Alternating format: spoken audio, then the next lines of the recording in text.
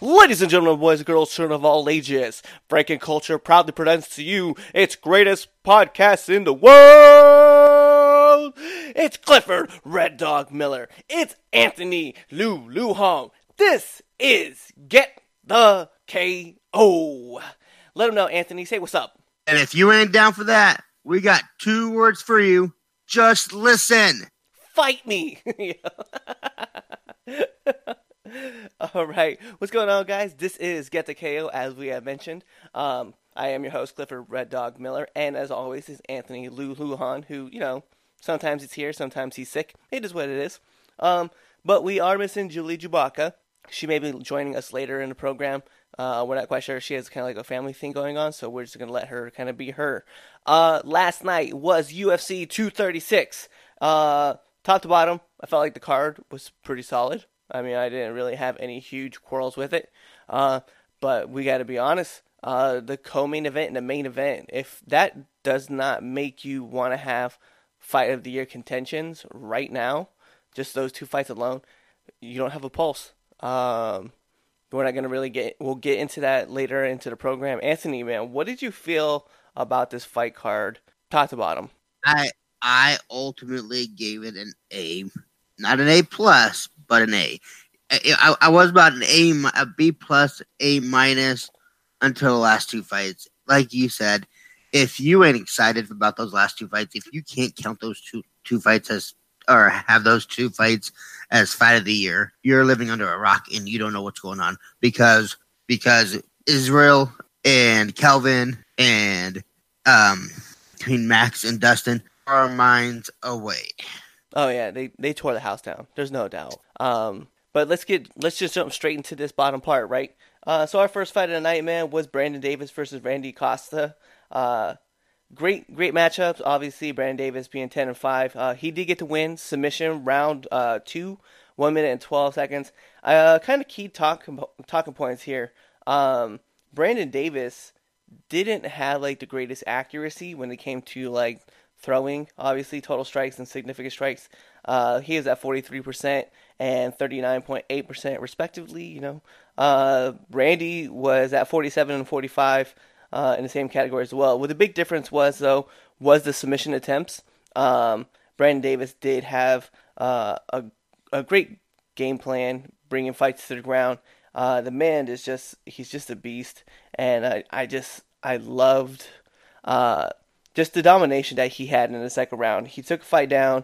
He made sure that people was paying attention to him, and he did a great job, man. So that was a big win. It was by rear naked choke, like I said, in the second round. So big ups to Brandon Davis. What did you think about the fight, Anthony? Or did you get a chance to check it out? It was the one of the few fights I didn't get to watch. As everybody knows, I do have 2 kids. Not that that's an excuse, but one is a 2-year-old terror. So in and out with that fight. I definitely got to watch the next fight. It was I got to watch the submission, and I'm like, okay, nope, these might be some quick fights. Yeah, I felt like that too. I felt like the card kind of made you feel like the tempo was going to get set, and that there was going to be, obviously we're going to get a lot of like drawn out fights, and I kind of feel like in the main card that's definitely what happened. But it wasn't like the fights weren't entertaining. You know what I mean? Like, it felt like the fight card went by pretty quick. Oh, definitely.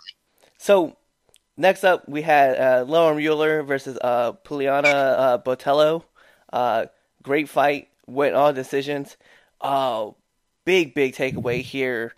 Poliana just drops bombs, and she throws in like mass volume. So all 3 rounds, give you guys an idea. By the way, we are getting our stats from UFC.com as well as Google, so it just kind of helps out.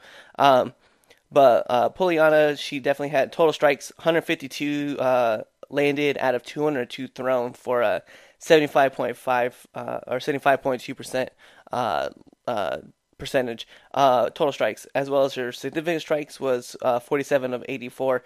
So she was looking she was looking for the knockout the whole time. Like she was definitely had a great game plan of setting the tempo. She just kept pushing. And then ultimately the judges gave it 29-28, all three judges for Poliana. So it was a great tempo setter. It was a great win for her. So I'm definitely proud to see her keep moving up in the ranks. Yeah, definitely. It was a weird third round, we'll call it. I mean, Lauren Mueller, like she stunned her with about a minute and a half left, and she put her to the ground, and we were just sitting there like, you gotta let her up. You cannot put her put her in her clinch or her I'm trying to think of the word here. Not the clinch. Okay, anyways. But no, so a minute and a half left, she dropped Lauren Mueller drops a bomb, knocks her down, and wants to tank wrestle with her instead of going for the knockout. Like, you're down 2-0. If your coaches, and it wasn't even close, if your coaches are telling you that you might have won that round, a round, and then you go into that third, you're getting dominated in that whole third. Why drop bombs or why try to wrestle when you know you need a knockout or a submission? Right. And it's just a fighter mentality. Obviously, we know like some fighters have that killer instinct. Some don't really know what to do. They train well. Let me caveat that a lot of fighters will train and be ready for a fight, but there's those guys like the John Joneses type that they just have this killer instinct that they know when a person goes down how to finish them, and it definitely showed in this fight that Mueller, as she got the knockdown, she was looking for something else other than to finish the fight, and that obviously cost her the victory. One of the things too I forgot to mention is that this was a fight. Lauren Mueller was a replacement fighter. Paige Van Zant was originally scheduled to be in this fight against Poliana, but due to fracturing her arm, she could not compete in this fight. So, it was great that Lauren was able to step into this fight, but I really would have loved to see Paige Van Zant in that octagon at the same time. Agreed. So going up, Montel Jackson versus Andrade. Yes, I'm gonna slaughter his last name too. Sokohama Thoth. I don't know.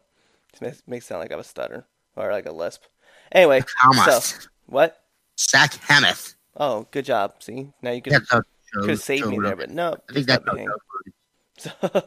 so this was a decision win by Montel Jackson. Big significant strikes here.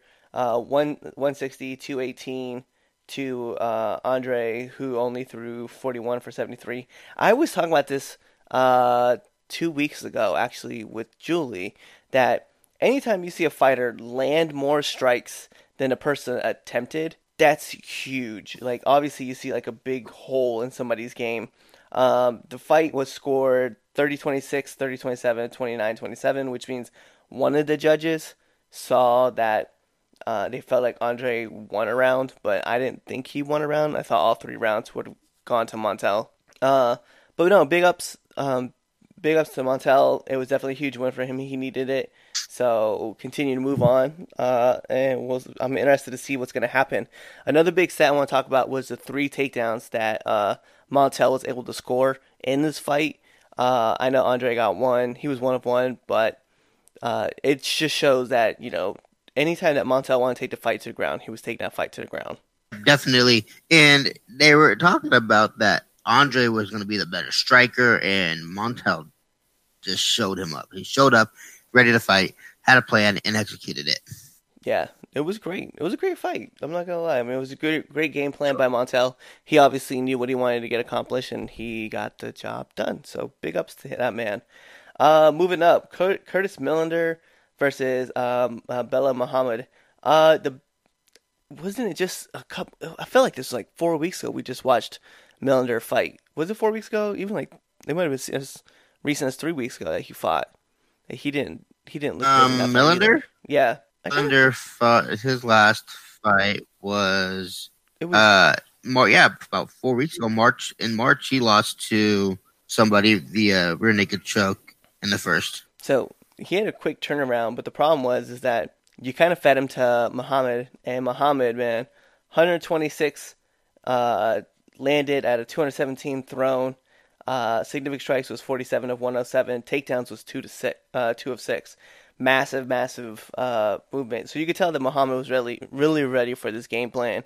Where Millender, man, I don't know if he was still shy out because of the last fight that he had in March, but he didn't look good in this fight. I'm just gonna be honest. Every time I looked around, I was watching the fight, I felt like he was just kind of like laying against the cage, just hoping something was gonna bounce his way. But Muhammad was such a dominant fighter in this fight. It was never gonna happen for Millender, and I question where Millender's head's at because I just feel like he's not there right now.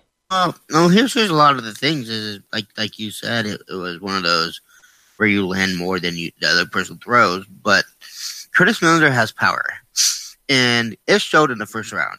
And then Bilal was able to figure out that he didn't want to get hit, so he didn't want to keep in that range. So he got close the whole fight. He was really close, and he made the fight a little bit more personal by getting in his face with a little bit of with how many shots he threw. He threw 217. He landed 126, but he also took him down 206. Right. No, definitely great points made, man. And a fight was scored 29-27, 29-27, 30-26. You know, obviously all to unanimous decision to Muhammad. The next fight, man, like I don't even want to say this was controversial. This was like legitimately, this was a legitimate win. Khalid Taha versus Boston Salmon ended first round, 25 seconds, TKO punches. Khalid with the nastiest left hook drops Boston to the ground. Boston just kept getting punished. I know Boston tried to say that he was still awake, like he was still up. I was like, dude, like your arm went limp. Even if it was for like a second, your arm went limp completely, and God would have known what happens after that. But I felt like it was a great stoppage, and big shout outs. But sorry for Boston. It didn't work out for him, and Khalid definitely looked really good in this fight. Yeah, definitely. I mean, I feel for him. I feel like it's not the way you want to go in, have a near debut with a 25-second knockout. But it happened. I mean, now you can just pick up and go on. Yeah. There's not really much to break down that fight, man. Five punches is all it took. So, 5 punches and 25 seconds later. Yeah. About a punch every 5 seconds is what that equated to. We're going to move up. Max Griffin versus Zalim Imadov. This was a fun fight.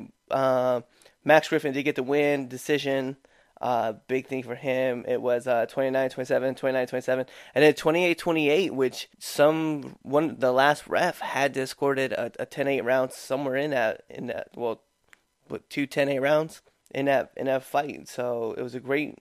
It tells you what happened, right?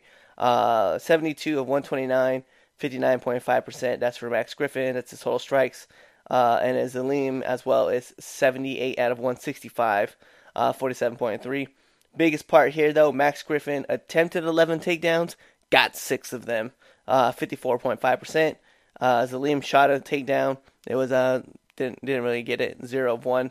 But Max was attempting everything under the sun. That dude had 3 submission attempts.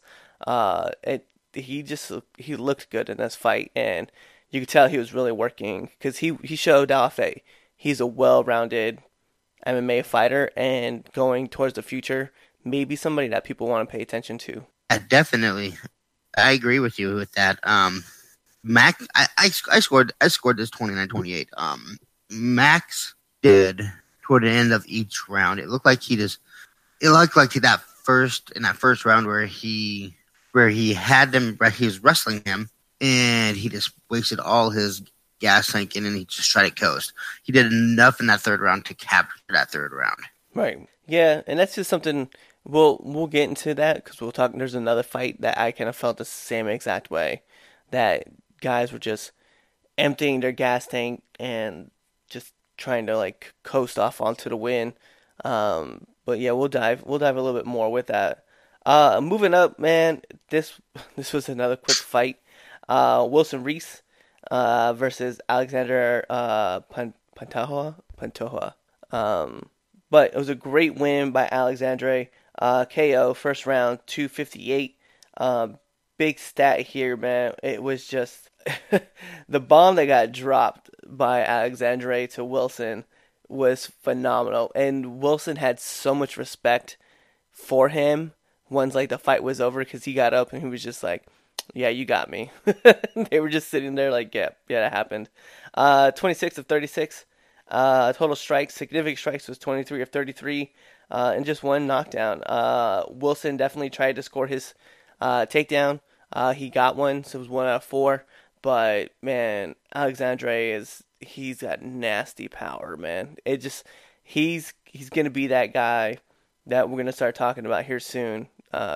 Looking, for a belt. Fast is what I call him. Fast. When he was going back and he connected with that shot that dropped Wilson, he got on top of him and he threw.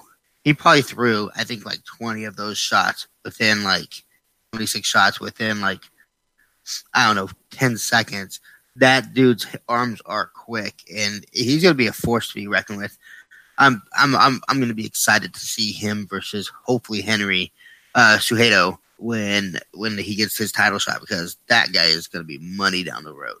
Oh yeah, I have to agree. He looked dangerous in that fight, and I was like, dang. And Wilson Reese, by all means, he's not a pushover himself. Like he's a guy. He's 23-10 now. But going into that fight, he's 23-9. He's ready to fight. He had great fights going into it. I was just amazed at how quick this fight ended. Jump up, right? Jalen Turner versus Matt Frevola. If you were strictly looking at stats, you would have thought Jalen won this fight. But Matt was the more consistent striker in the sense that he was able to not just throw in volume, but accurate and landing. So Jalen was 42 of 124 for 33.9%, and his significant strikes was 35 of 116 for 30. But if you looked at Matt was 49 of 95 for 51%, and then his significant strikes was 31 of 77 for 40. And his takedowns, man, 4 for 13 and 2 submission attempts. So it's not like Matt was just being a pushover, man. He was actually moving and going and looking, and he was driving. So, it was a big ups to Matt. They did score the fight. I think it was 30-27, all three judges towards Matt. So big wins. I definitely had to give a lot of props, and can't wait to see what he does in the future. And this is no takeaway from Jalen Turner either. Jalen Turner came off the Contender Series, just the hype name. That's why he was the big name on the main event on the prelim card. And you could tell definitely. You could tell that Jalen wanted to strike, and when he couldn't strike because Matt got him down, and then he wouldn't give up. Jalen did not want to give up. He had a rear naked choke on him. He shook him off. He had both heels hooking. He was trying to ground. He was trying to flatten him out, and he wasn't having it. So big shout outs to Matt for getting that win, but definitely Jalen, keep your head up because you're going to be going places, bud. You're tall. You got the reach. Now you just need to work on a little bit of takedown defense, and you'll be fine. Yep, I 100% agree with that assessment, man. He's a battler. There's no doubt in my mind about that. I cannot wait to see what he does going forward in the future. So we'll have the caveat to start with need to follow. So a lot of you guys who don't know, definitely check out Jalen and just keep an eye on him. Now, since we got the prelims and the early prelims out of the way, we're gonna dive a little bit more into these cards, into the main event, right? This is what everybody was waiting to listen to. Here we go.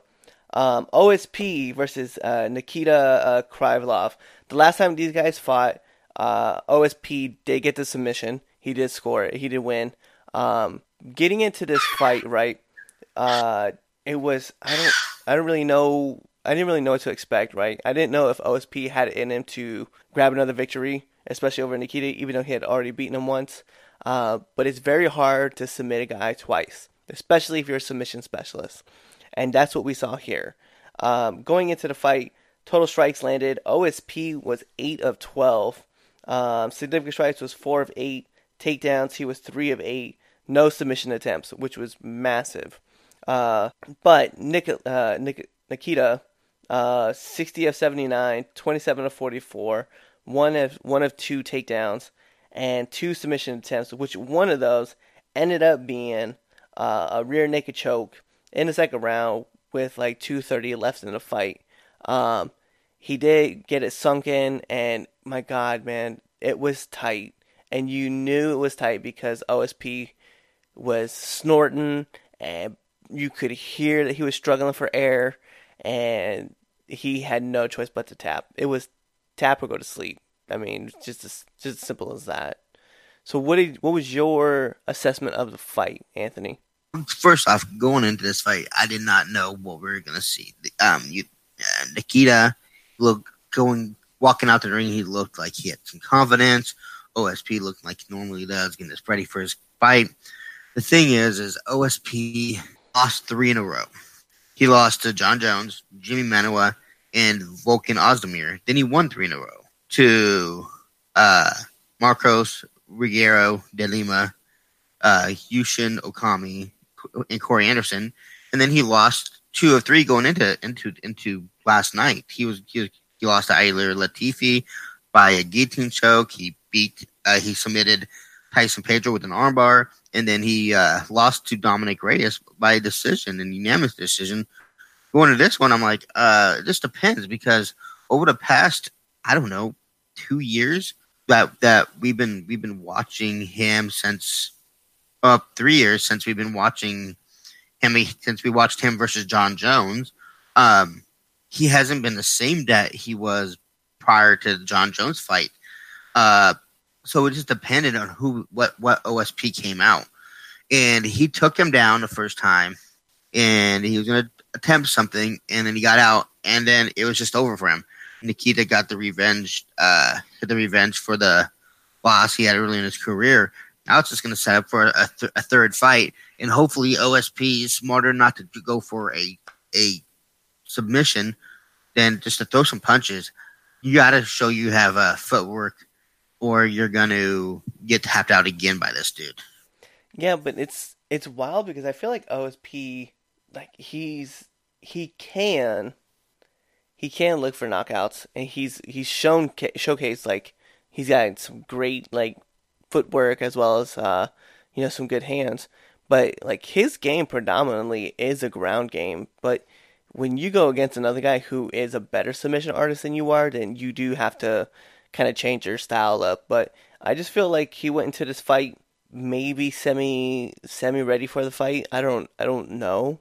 Only because every time I looked around, like he didn't look good in the fight. He just kind of looked kind of like maybe a little. He was a lot sluggish. He was way sluggish for this fight, and obviously Nikita wanted to get he wanted his W. He wanted to avenge the loss, which he did by all means. It was amazing to watch him do his thing, but it was just, to me, OSP just, he has a lot to go. He has a lot to learn still, even though like he's been in the fight game forever. But it's like he's not improving on his hands. He's just steadily like always looking for that one bomb that he can throw and hope that lands. But he doesn't.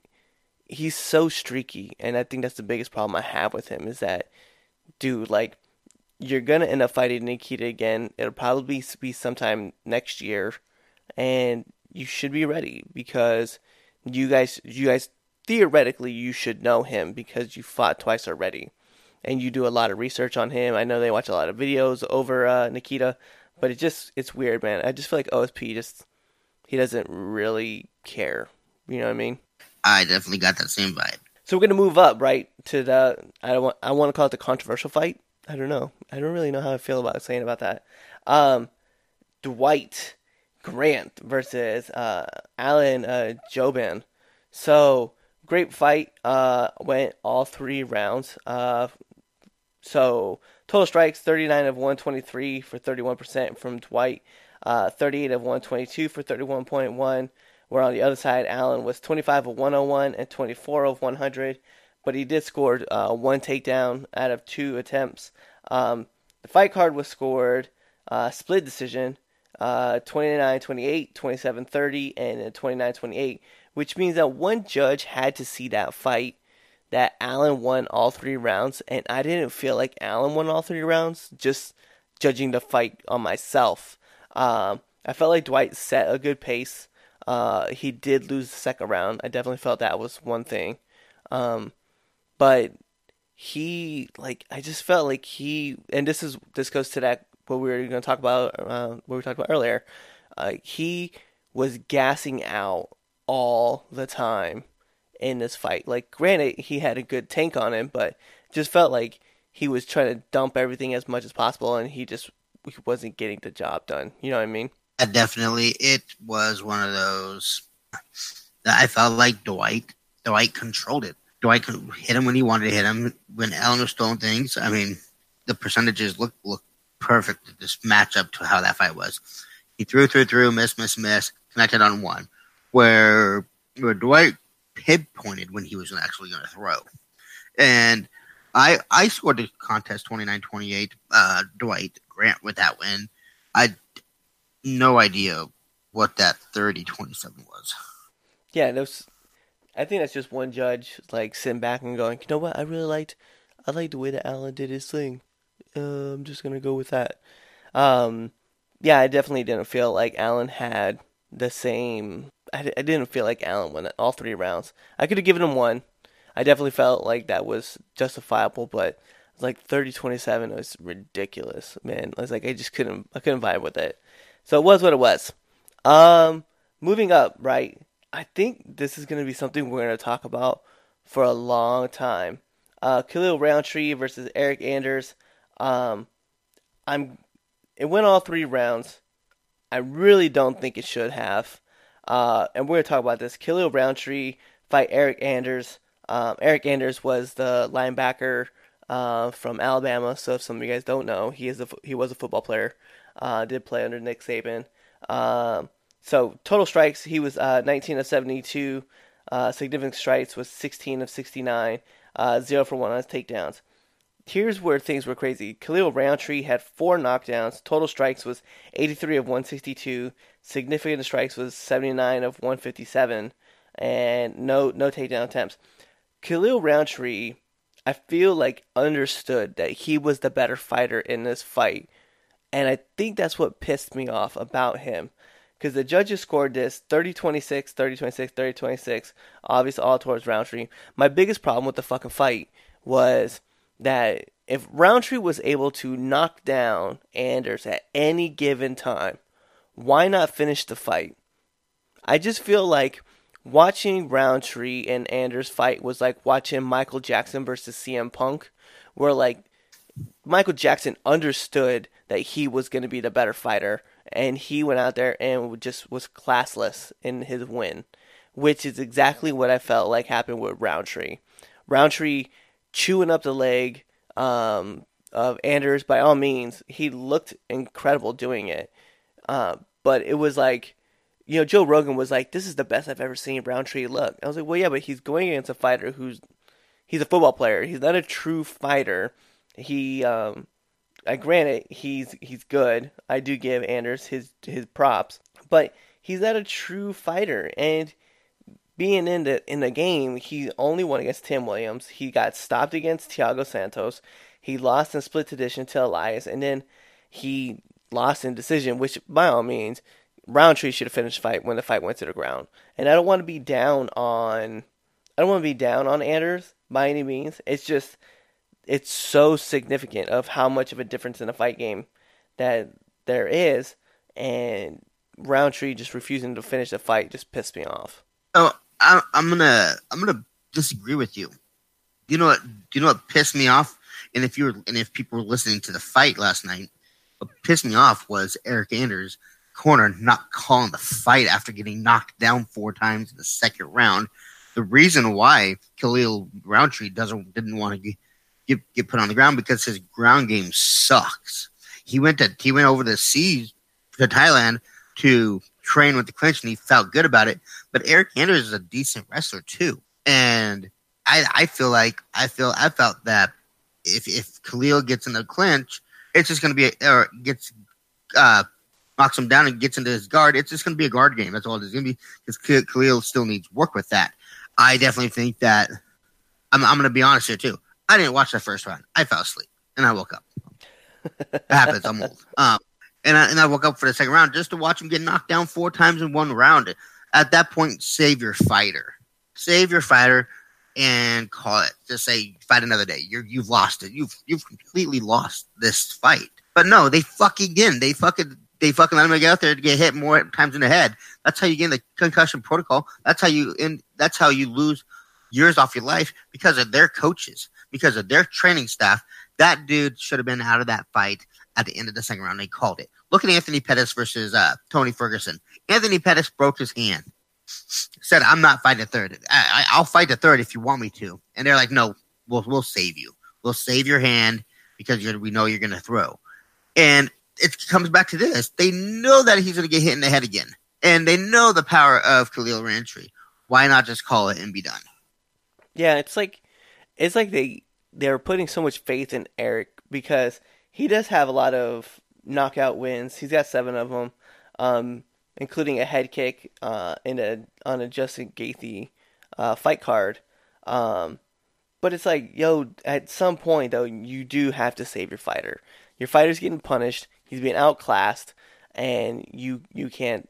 He's not able to perform the way he usually is, and that's what I'm saying. Though, is like even though Roundtree's ground game sucks, there was a point where he hit Eric. Eric went down, and like you could tell. Like I could see it on the TV, and we were at a bad camera angle. The lights were on, and nobody was home. And at that point, you know, he could have jumped. Roundtree could have jumped. Roundtree could have, finished the fight. But instead, he's like, "Nah, I'm just gonna stand back here. I'm gonna let him get stood up, and then I'm gonna go out there and do it again." But yeah, I don't have no idea what the fuck Anders' corner was doing. By all means, it was fucking some trash. Like they should have sat back. They should have told him, like, "Look, dude, you're not winning this fight. Okay, you're down 2-1. Unless you could score a big knockout." And maybe Spartan Fitness really advocates for like, hey, no, finish the fight. But you do have to save your fighter at some point in time, especially when they're getting just crushed. You have to stop that fight and just say, hey, we'll try this again next time. And I was upset at these guys. Yeah, it was trash. I was like, after that, just sitting there, even like Joe Rogan and DC said, call a fight, just be done. And I'm like, dude, they have to call this. This is ugly. And I'm gonna go back to what I said with Khalil. I don't blame him for not wanting to go to the ground game. If my ground game isn't good, I'm not gonna go to it and get put into a possible submission or a possible reversal. And now I'm on bottom trying to guard for the win. I don't blame him. It's like a free throw thing. Like I'm gonna go to basketball. It's like a free throw thing. If you stand slightly with your right foot up to the free throw line and your left foot back and you're making them and you switch it up to where both you're square with the hoop and you're not making them, I'm gonna go back to how I'm making them. And that's how I felt like Khalil was doing. I felt like he knew that if he goes to the guard game, he's gonna be done. So why not get him back up and try to get a knockout? Yeah, I mean, I can see that point. It's definitely a good assessment. So I would have to lean on that side and say, I mean, in that aspect, yes, I would agree. But at some point, the fight is going to go to the ground, and I think that if you have knocked down a fighter 4 times, you probably could finish him on the ground. But I mean, and I do have to say, like, it is smart by Khalil because he does understand. And we've talked about this numerous times, right? Sean O'Malley, the Sean O'Malley fight is definitely one that I think about where he broke his foot. He couldn't even stand up. And he, like, You know what I mean? Like, the guy went to the ground with him, and we all sat back and we criticized that guy. We are like, why would you go down with Sean O'Malley if you know he has a broken foot? Make him stand on it. And, we were being ruthless, and here I am, kind of caveating the same thing. So I guess I have to be more fair on it. Like, I do understand your point that I just feel like Khalil he had heavy, heavy hands. He probably could have finished that fight. And I feel bad for Eric because his corner sucks. It's trash. I agree with that last part of that statement. Is that his corner sucks. Even the referee should have said something. You know what? I almost at this point, like with rounds like this, I wish that UFC would have the same rules as boxing. If you're gonna get knocked down 3 times in a round, you're done. Yeah, I can see that. I would have thought the doctor would have came in between the second and third round and just said, "Hey man, look, you just got dropped 4 times. We can't have this. You're done," and then call the fight. Blame it on the doc then. You know what I mean? Unless like Doc went in there and was like, "Hey, what's your name?" He's like, "Eric." All right, where are you? In the arena. Like, then, ask blunt ass questions. It's just, I don't know. I really like Eric. Really needs to kind of sit back and think: is Spartan Fitness the best gym for him, or is it time for him to kind of like migrate to another gym and start training there? Because this was awful, and his corner did not do him a good service. And I get that you want to be loyal because it's in Alabama and blah blah blah blah blah. But man, I wish the best for your career, but it may be time to change things up and go somewhere else. I heard. Definitely, I agree with you. Greg Jackson's gym would be a perfect example for you, man. Even though it's light heavyweight and you'd be training with John Jones, I just think that would be better for you. Just go somewhere new. Do something else. But enough with the bad news. Let's stop beating that dead horse. Shout out to PETA. Come at me. Let's jump into the co-main event, right? Kelvin Gastelum, Israel Adesanya. Can we be honest, man? If we're gonna talk about this, right? Kelvin Gastelum, no knockdowns, 92 of 222, 91 of 220 for significant strikes, 1 of 9 for his takedowns. And I'm gonna say that one takedown he did take, man. He had no control in that takedown. He got the takedown. Israel was able to get back up relatively quick for a guy who usually doesn't wrestle. Israel Adesanya, 4 knockdowns. Total strikes, 119 of 247. Significant strikes of 109 to 237. No takedowns, but he did have two submission attempts. So let's dive into this fight, man. Because the first round... Oh, my... Yeah. So the first round was just straight bombs. And I swore Kelvin was going to take this fight in the first round because he was just... Israel was on the ropes. He was just running like from one side of the cage to the other to try to get away and get his air like back into his system. But yo, I have to give it to Kelvin in this round, man, because he was just so nasty with his aggression in it. I did not. Here's the thing. I did not think that that Kelvin was gonna get him like he did that quick, and it was like, well, the first round definitely goes to Kelvin, and it was like he might not even make it out of the first round, and then the first round ended. And I'm like, Kelvin's feeling good. And then let's dive into the second round. And what happens in the second round is Israel picks up pace a little bit, hits him a couple times. Kelvin hits him one big time and rattles him again. Yep. And then what we saw was Israel again into the cage, run back out, go strike, run back into the cage, kind of try to keep his distance away. But he was landing a lot of strikes, which I have to say was big and significant. So it was big props to Israel trying to set the tempo. I think in that fight, in that round 2, I think we called it 2-0. I think I called it, it was 2-0. I called it 10-9. You had it 10-8 though, right? When we were talking about that specific round. No. Not this one. This one, Israel won that second round because I thought they was going 1-1. Oh, that's right. That's right. We did. Because it was the other fight that we had that there was a possible 10-8. Right. Yeah. Then we got to the third round. Israel looked like he was starting to pick up the tempo. The one thing I'm gonna say this right off the jump, right? When Kevin Gastelum looks good in a fight, like being ready for a fight night, he performs very well. The one thing I did notice in this fight was that Kelvin Gastelum, as soon as he's walking to the octagon and he got into the cage, I told people, I said right off the bat, he looks like shit. And I don't know if that came into show later into the fight, but I definitely felt like a lot of his cardio got zapped out. And maybe it was a bunch of the body shots that he was taking, like the big kicks from Israel to the body. But as you can see, like Kelvin was like winding down, but he was still landing, which, by all means, in the third round we saw that. Like he was still able to kind of land a couple big shots. Israel was pushing the tempo forward, and then Israel like slowly started taking over the fight. But I think I gave that round to Israel as well, because the fight was such a blur. I definitely think that I thought Israel won that third round as well. I had it as Kelvin first, Israel Kelvin going into fourth. Definitely, and it was so hard to even keep up with it because it was such a good fight.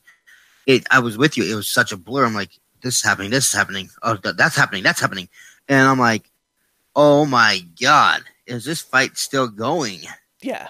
And then getting into the fourth round, Kelvin looked like he got a second wind. He looked like he was ready to go. And then it looked like everything in his body, he was like, you know what, I'm going to dump all this into this fight. And that's what he went for. I think he thought he was going to try to score the big KO in the fourth round. Started pushing the tempo, started throwing more bombs. Really had the good takedown right towards the end of the fourth. And I was like, yo, this is where it's at. Like, this is what's going to happen. This fight is starting to be more significant. But Israel just would not go away. Like, he just would not go away. And it was big ups to him for that, too. Yeah, definitely. I was really impressed with the toughness of Israel as Andre. We've talked about this in previous podcasts that he didn't deserve a title shot because he hasn't really fought anybody in that division. Like, he's beat up a 44-year-old Anderson Silva, and he's gotten past a Derek Brunson, who's Derek Brunson, and the Brad Tavares, and then he comes out and just gets beat up. He's bleeding all over the place. He looked like hell, and he just continued to strike. So I ate my words on that, and I'm excited to see what this guy can really do. God, that fifth round, man, like Israel was just murdering Kelvin. Like, I'm surprised the fight was not stopped. Israel came out, pushed the tempo, bloodied up Kelvin. Kelvin was still standing. I'm not gonna lie, he definitely kept pushing the tempo. It was great to see. Judges actually scored this fight 48-46, all three rounds towards Israel, and new interim middleweight champion Israel Adesanya. So the last style bender. What I found interesting about this, right, was right before the fight, right? We're talking about like a day or two before the fight. They asked Israel about Jon Jones, and he said, well, I've already murdered one goat. Why not go for the other one? Which pissed off Jon Jones, and which Jon Jones replied by saying, hey, I don't know who you think you murdered. You barely got by a 44-year-old Anderson Silva. He's like, there's only one Jon Jones. And so, Jon Jones having his fight coming up soon. It would be very interesting. It's something I very much would love to see. But Israel Adesanya versus Jon Jones, could we get that maybe November, December fight? Who knows? I know as of this morning, we're talking about this Sunday morning, Jon Jones continues to attack Israel Adesanya and keep going after him and talking about how, he barely got. He's a kickboxer who barely got by a wrestler, which Kelvin Gastelum had a lot of heart in that fight. I definitely have to say that. But it's very interesting to see that Israel, he did. He barely got by Kelvin Gastelum. And we've talked about it, and you've brought it up a couple times that Israel isn't ready for a top, those top fighters. Obviously, he's a champion now. But where would you think would you put him in that category where, hey, he can, he can, not saying deserves, he can fight Jon Jones? No, not yet. And here's the reason why. I don't want that fight. Be out. When is Mr. Whitaker going to be back in the cage? That's our biggest question is this. And on top of that, if it's going to be another year, well, he did have that emergency please run this surgery. Fight? Yes, he had emergency surgery on it because he had a bad bowel. Mm-hmm. But so if he's going to be out of it, well, let's run this fight back. This fight was awesome. Calvin, you know what? And here's the thing with Calvin. And I was down on Calvin. I was down on Calvin when he got all the way through the Ultimate Fighter to the finale, and I thought Uriah Hall tanked it on purpose. I felt Uriah Hall was like, well, I know I'm going to get a contract. Calvin, you're not going to get one, so I'm going to let you win. I'm going to let you take me down because I'm not going to strike with you. And Calvin took him down and got the win. And it was the Ultimate Fighter. And then Calvin just comes out of the blue, just yada yada yada, and starts KOing people. And I'm like, this guy's a wrestler, not a knockout artist.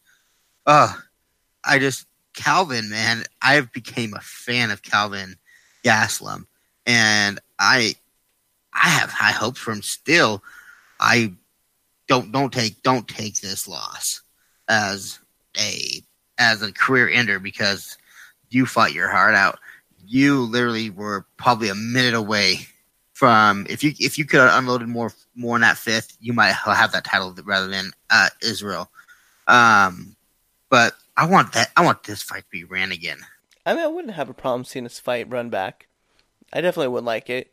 I just feel like in an interest, right? Something that we never got, we always talked about was Anderson Silva in his prime versus Jon Jones, right? And we all talked about Jon Jones was like, well, he's still like up and coming, like even though he's a champion, he hasn't really proven himself, blah blah blah blah blah.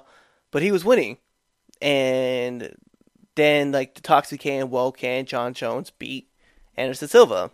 So we were like, oh well, I don't know, maybe, blah blah blah blah. And then obviously that fight never came to fruition, right? So now that we have this rare opportunity where we see Israel Adesanya coming up on the up, and we have Jon Jones, who is in his well, I don't want to know if I'll say he's in his prime, in the midst of his prime. Why not run this fight when we have the opportunity to do it? Because we know in a couple of years it's not going to be that way. We know in a year it's not going to be. It may not be that way. So at this time, I would love to see that fight run because you can always run the Israel Adesanya Kelvin Gastelum fight back.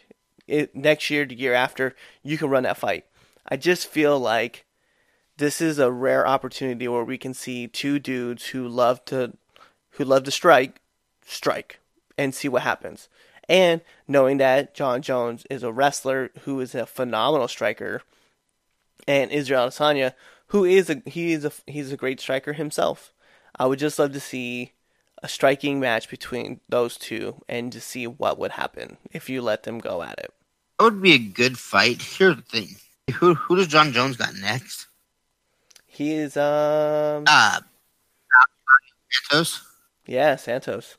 Santos next, and then while that happens, we're waiting on a few things in the heavyweight tag to happen. We got the possibility of Brock. We got Daniel Cormier waiting to find out if he's going to fight Brock Lesnar or if he's going to fight Stipe, more likely Stipe. And then after those two fights, Jon Jones probably needs to go to heavyweight. Jon Jones got to go to heavyweight. Jon Jones has got to go to heavyweight and fight DC for that title.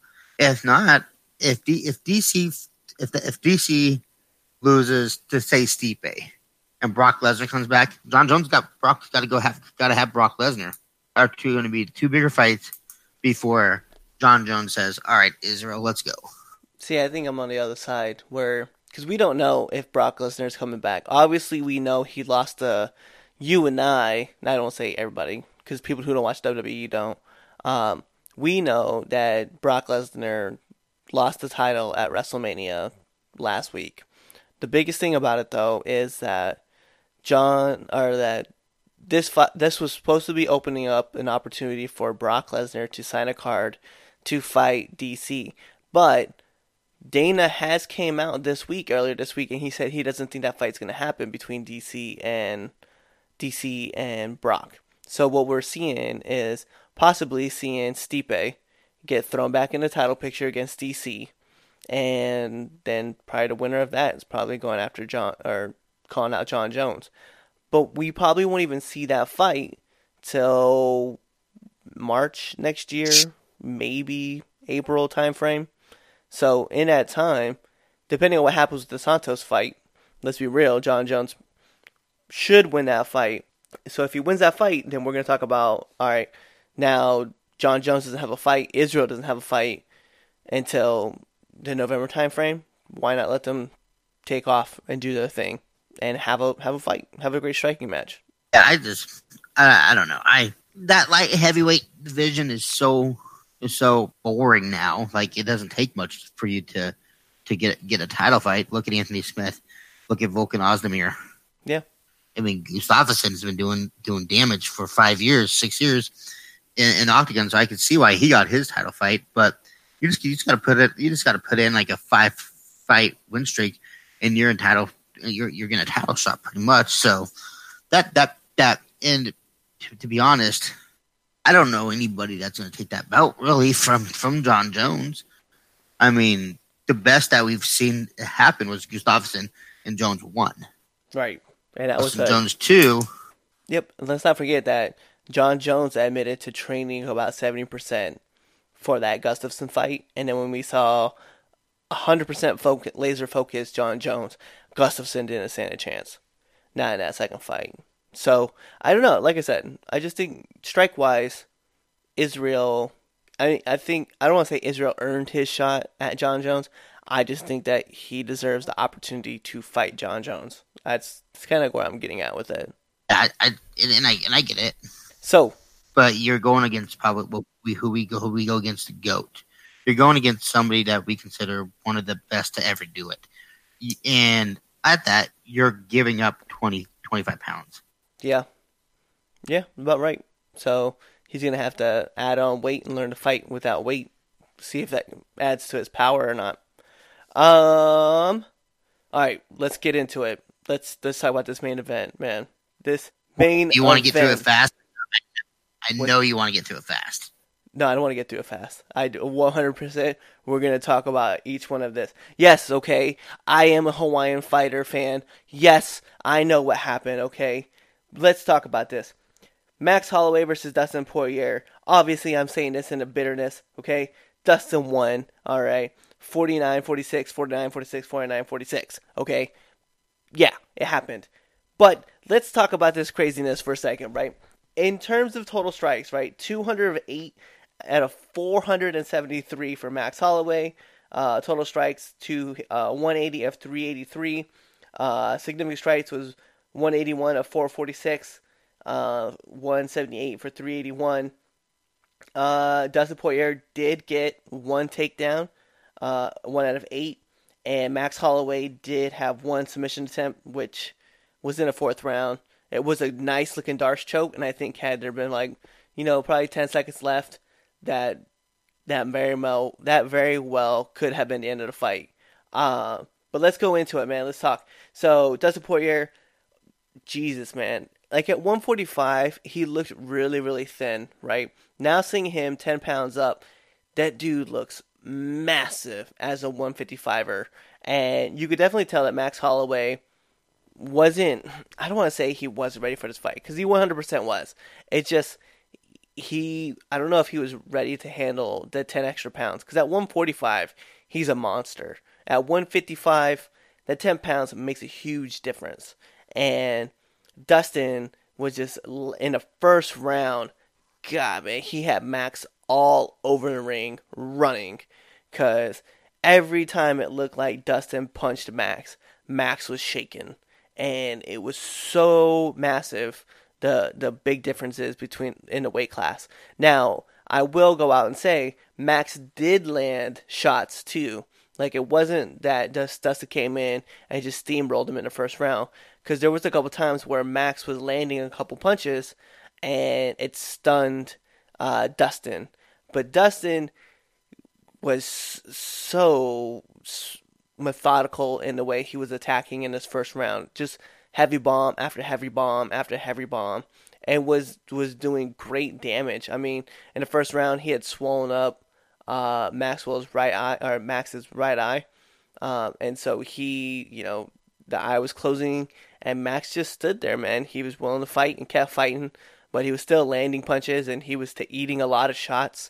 But Max throws in volume, and I think that's the one thing that Dustin knew, was that Max lacks kind of one punch KO power. He lands his in volume, so he's very much a blunt force trauma kind of guy, not a one punch artist. And so that's what we saw in his first round, was that it wasn't one punch that was putting Dustin in defense. It was the 4 or 5 hit combos where Dustin was hitting one punch and Max was getting put into the cage, and it looked like the fight probably could have been cut any time, but Max just kept throwing punches and refused to back away. So it was definitely huge to see in the first round. Anthony, I know you had this fight 10-9 Dustin, just like I did, but what did you feel about that first round? This is the round that I called this 10-8, because I felt like Max didn't do anything in this fight in the first round. Yeah, everything he threw in that first round wasn't shaking up Dustin, but everything Dustin threw, Dustin hurt him a lot. Dustin made him bleed easy. And this was the round that I was like, this is a 10-8 round, because Dustin dominated from beginning to end with the first punch that stung Max. I was just like, all right. So Dustin just looks really good at 155.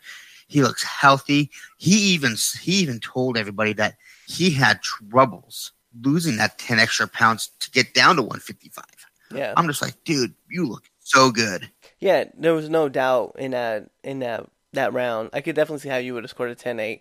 The funny thing is the second round I actually scored 10-8. I was thinking about a possible 10-8 round, because I felt like Max wasn't landing a whole lot of punches. Like, he was striking, but it was like, oh God, man. Dustin just was swarming him constantly and just landing heavier shots and heavier shots and heavier shots.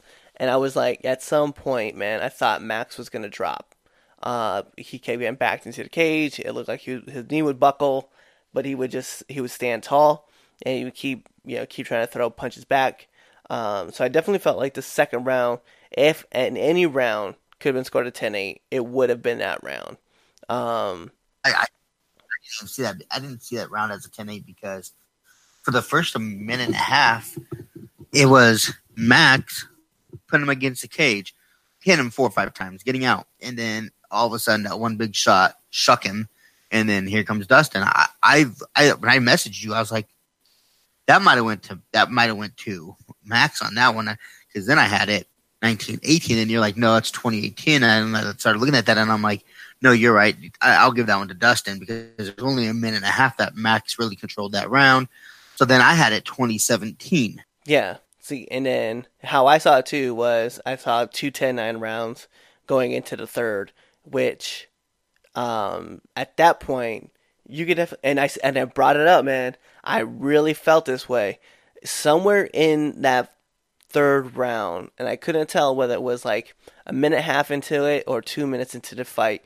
All of a sudden, Dustin's power just faded, because the same punches were being thrown, but you could tell like the power wasn't behind him, right? So first round, devastating shot to Max. Max goes to the cage. Third round, same style of punch, right? We're talking like hook, like a overhand hook, comes flying in, it lands, but it's like Max shakes it off.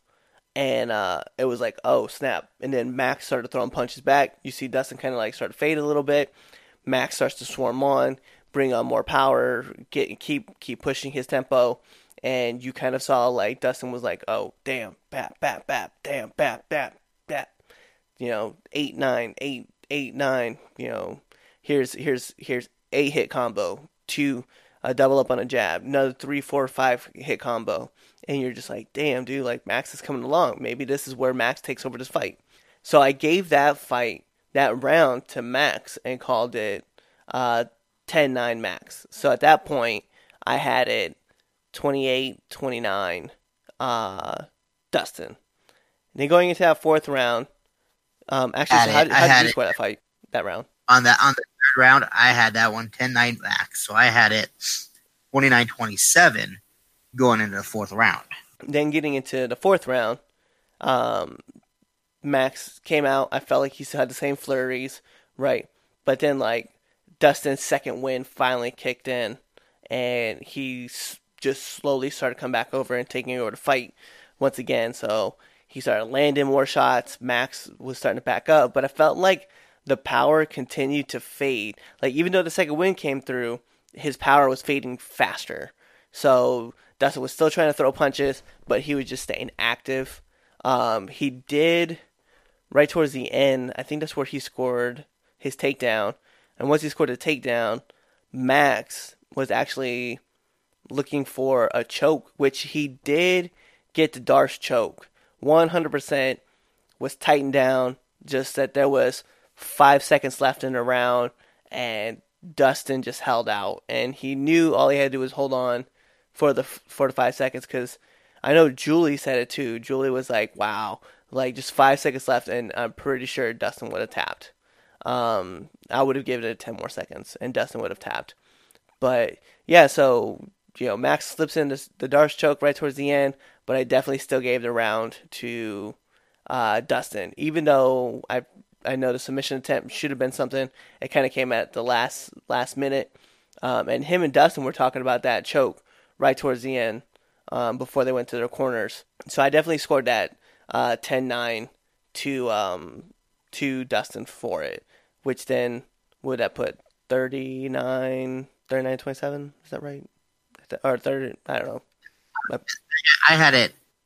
I didn't really know what to do with the fourth. I could have gave it to Max, and I was really thinking about maybe Max did take that fourth round, and I'm like, what's going to happen in that fifth round? The fifth round is a decider. The fifth round, I felt like it was going to be the winner of that round is going to take the fight, and the judges gave him Poirier that round. Yeah, getting into that fifth round too, man. Like, you could tell, obviously both fighters were exhausted or they were tired. Max still kept at it. By the way, round 4, that was the round that the knee came in. Dustin threw this massive knee, caught the inside corner of Max's eye, split him open, and he was just gushing blood. But Max never backed away. Get into the fifth round, cut gets reopened, and Max continues to fight. He's got like this bloody mask on, and he just keeps battling through it, keeps pushing the tempo, and ultimately, as the fight kept wearing on, Dustin kept landing more and more shots. Max battling through,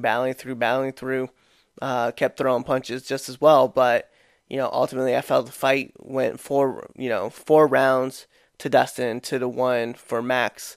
And judges agreed. It was 49-46, all 3 rounds to Max. Now, I do have to caveat, I definitely thought there could have been a couple rounds. I agree with you that Max could have won, but it wouldn't have changed the outcome of the fight. I just felt Dustin won this fight clear, and it's hard for me to say that because I'm such a fan of Max Holloway and most fighters who come out of Hawaii. I was just like, his 13-fight win streak did get broken, but it's okay because Dustin, oh my God, if you're going to lose your fight to somebody, then Dustin's the guy you're going to end up losing that fight to. Here's the thing with this as well is is we knew Max's conditioning. We knew Max could throw, and he throws in hundreds and hundreds of. He threw almost 500. He threw 473 punches, strikes. Dustin threw 383. So now we know that Dustin has a bit of cardio, and nobody can question Dustin's cardio or his heart. Were you watching when they're getting ready to announce, like, Dustin? You could see it in his eyes. If he doesn't win that title, he's crying. Yeah, because he's like, "I want my belt. I want my belt. That belt is mine. I want my belt." Even when they called him winner, he's like, "I got my belt. I got my belt." Yeah, I want him tested for PEDs. Just gonna put it out there.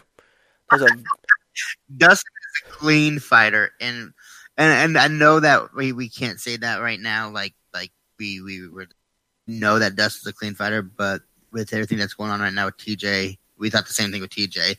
But Dustin Poirier has always been that guy that is emotional.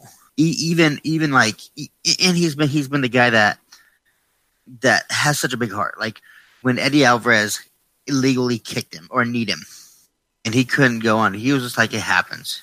Like, he wasn't mad about it. Instead, he came back and kicked the shit out of Eddie. He has so much heart. This does not take anything away from the Hawaiian pride, the Hawaiian heart, because Max Blast Holloway is a fucking king. He's a beast. My hat is always tipped off to him, and he took the loss with such pride. That's the word that I'm on. The pride of Hawaii. I just crazy respect for that dude. It was Dustin wanted that title. He been doing this enough, and he's like, I'm not gonna walk away with this without this title, and that's what happened today. It's just something to say, though, man, is that if you weren't a fan of Max Holloway prior to the Dustin Poirier fight, you're a fan of Max Holloway now. Because not only can the dude deliver ass beatings, he'll take an ass beating, but then he has such pride about, like, what happens. You know, like, win, lose, or draw, Max Holloway doesn't change who he is. It's the blessed era all the time. And it very much showed last night. When he lost to Dustin, he didn't go around like, we need to run it back. We need to have this fight again. We need to do this, or, you know, it's just business. No, he was just like, no, like, I'm a champ still. Like, I'm very humbled. You know, I'm definitely glad that Dustin wins. He's a champ. We gotta let him know. Like, that's the thing I love about Max Holloway. And usually, I don't want to say it happens all the time. Usually, most fighters that come out of Hawaii are the same way. We do have there are a couple assholes that come out of there, right? But for the most part, when you talk about, like, fighters from Hawaii, obviously a lot of people know BJ. BJ always is very, you know, he's hanging on to life threads right now. Travis Brown, when he was fighting and he was on, you know, a part of a different team and not Edmund team, he was very humble.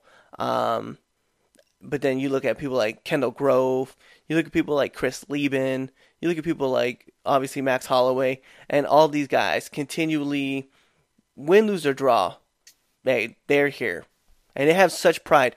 We talk about, like, you know, it was something that Israel Adesanya said, too, in his fight after he beat Kevin Gastelum, was like, hey, man, he's Mexicano, and he's got that pride, and you've got to love that pride. He's never going to go down. It's the same exact thing with the boys from the island.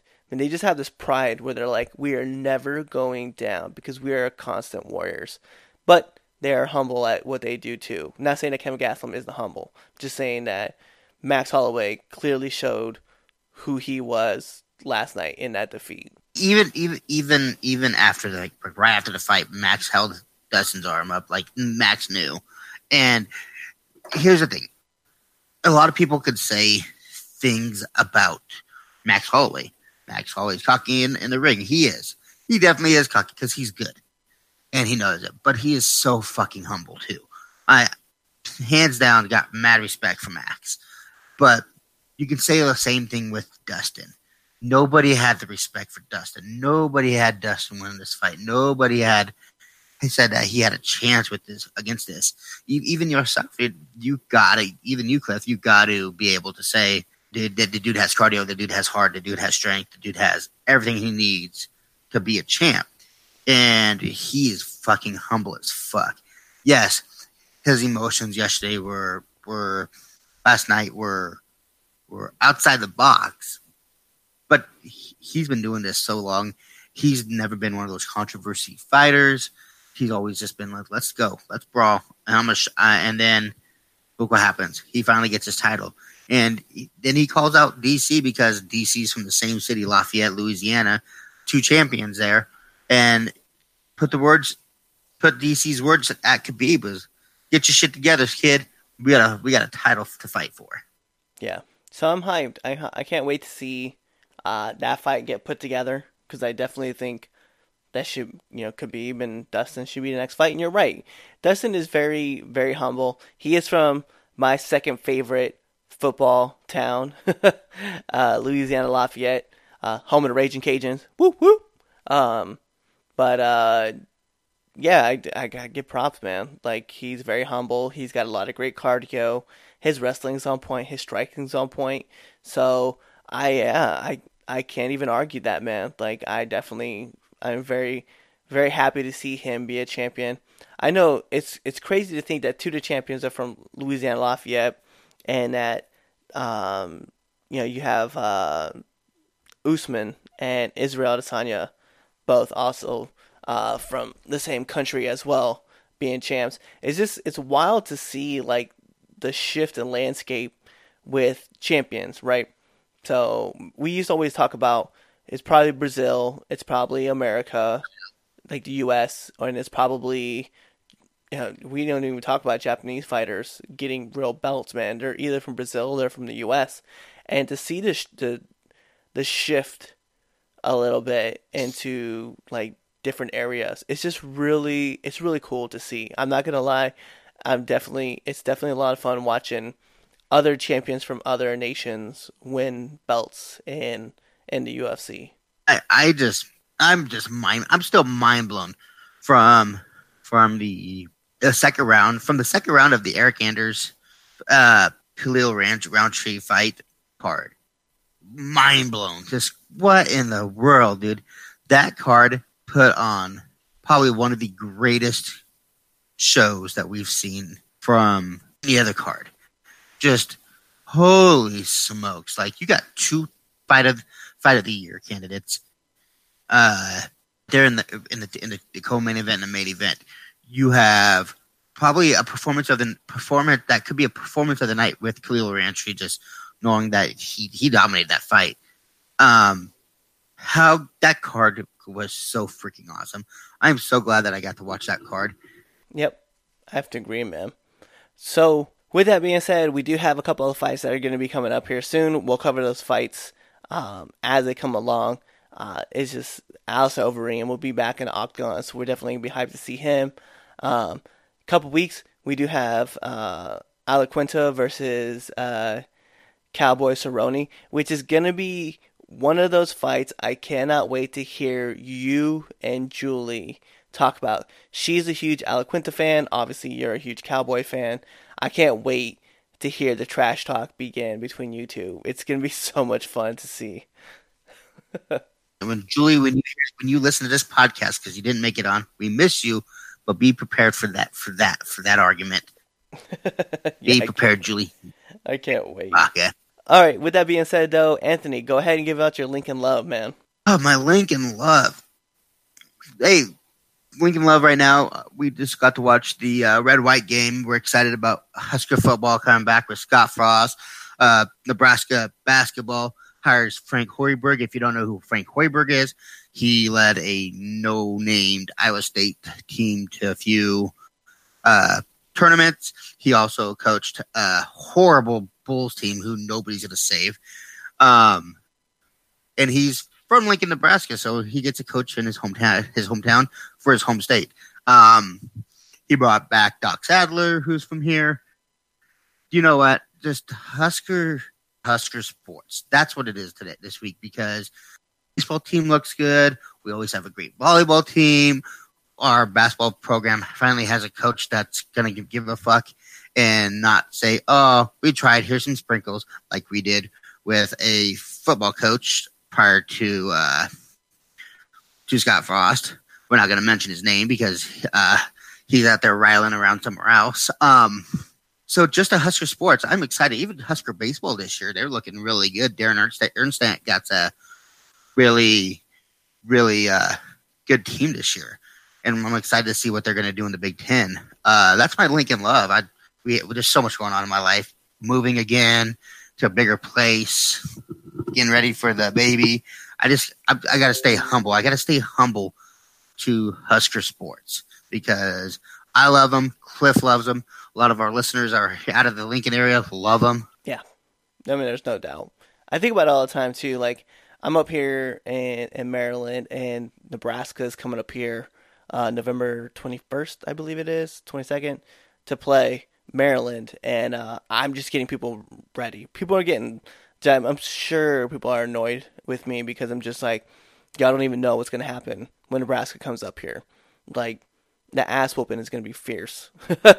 And I keep talking trash because I'm just like, yeah, I'm ready for Nebraska football to start back up again. You're right, the baseball team is doing well. So yeah, definitely huge shout outs to those guys. So with that being said, Anthony, give them out your handles, man, where they can find you. All right. So then right after my Lincoln Love, I got to say this. Hey, 22 veterans die a year, every day from suicides, from the stuff that we've seen that we bring home we can't handle. It's starting to go down, but I will never, ever forget the number 22. With that being said, if you want to reach out to me, if you want to follow me, let's do it. There is a Luhan1985. My Snapchat, a Luhan1985. My Instagram is Anthony Luhan1985. Follow me, I'll follow you. Let's some crazy stuff. 22, baby. Yeah, no doubt, man. Big ups. We love you guys, military, veterans. Obviously, Anthony and myself are veterans.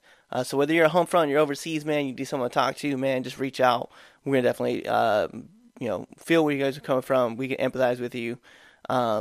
But if you guys want to try to reach out to me, you guys can find me pretty much on all platforms now at CM_Miller85. So Snapchat, Instagram, Twitter, even PlayStation 4. If you guys trying to at me on there. So you guys look for me there. You guys can also find me here on Franken Culture, attached to Frankensteiner, Get the KO, as well as Nerds of the Round Table, which also, want to drop this in here again. We are having here in future, we are starting another podcast. We haven't really decided on a full title of it. Just kind of idea behind it, though, is that it's going to be revolving around kind of like parents' life experiences. We're hoping to get like other parents. Obviously, we want to get all walks of life, so not just like, not just the same typical parents. It'll be, new parents, old parents, adopted parents. So it'll be kind of like the parent life. So for those of you who never read the book, What to Expect When Expecting, awesome. Join in this podcast, talk with us, and we can talk about your experiences here. With that, also check out the great articles that are a part of Franken Culture. I know I've put up probably I just got a notification today. I put up 20, which is ridiculous to me. So go check those out, guys, man. There's a lot of great stuff on articles. And go ahead, Anthony, let them know. Tell them bye. You too. And as always, good fight and good night.